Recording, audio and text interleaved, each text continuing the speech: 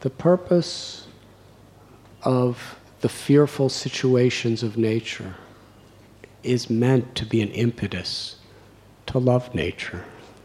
In religion, especially in some of the Western religions where I am coming from, the primary conception of God is a very fearful personality. If you don't obey him, he's going to smash you, and he really has the weapons to smash. Eternal condemnation in hell. Can you imagine that? If you sin, eternal damnation where you suffer for the rest of eternity. That's a pretty fearful type of God, isn't it? And there's instances of sinners getting thunderbolts crashing against their heads and all sorts of, laws.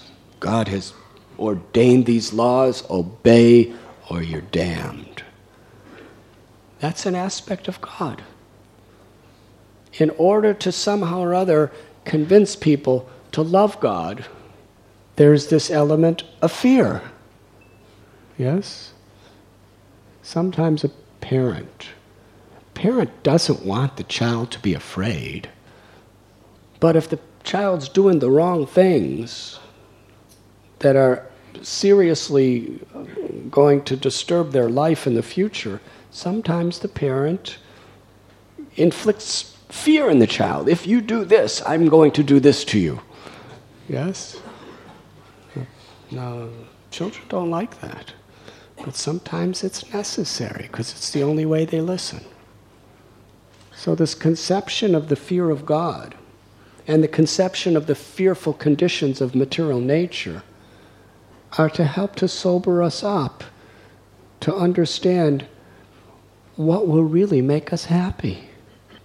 It's ultimately meant to bring us to love God and to love nature and to love each other. In the 10th canto of Srimad Bhagavatam, we read about Krishna. He's such a loving God. He's a little baby. It's not the kind of God that I'm used to in the West. Damning people to heaven and hell. He's crawling around stealing butter from gopis. What does that have to do with God? Nobody's afraid of Krishna. In fact, Krishna's afraid of Yashoda. This is so beautiful. When Krishna was stealing butter and feeding to monkeys, Yashoda Mai came with her little stick, and Krishna ran away in fear. And then she caught him. And she went to tie him up, and he was trembling and crying.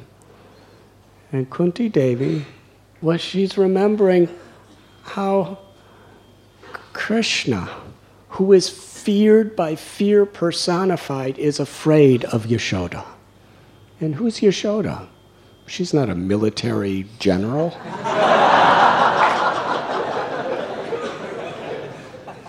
She's a very simple, delicate mother, a gopi.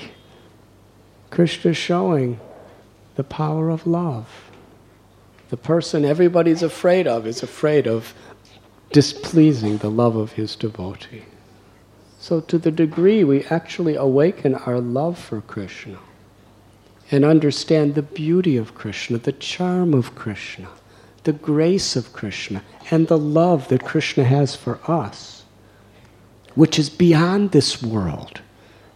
It's between the soul and Krishna.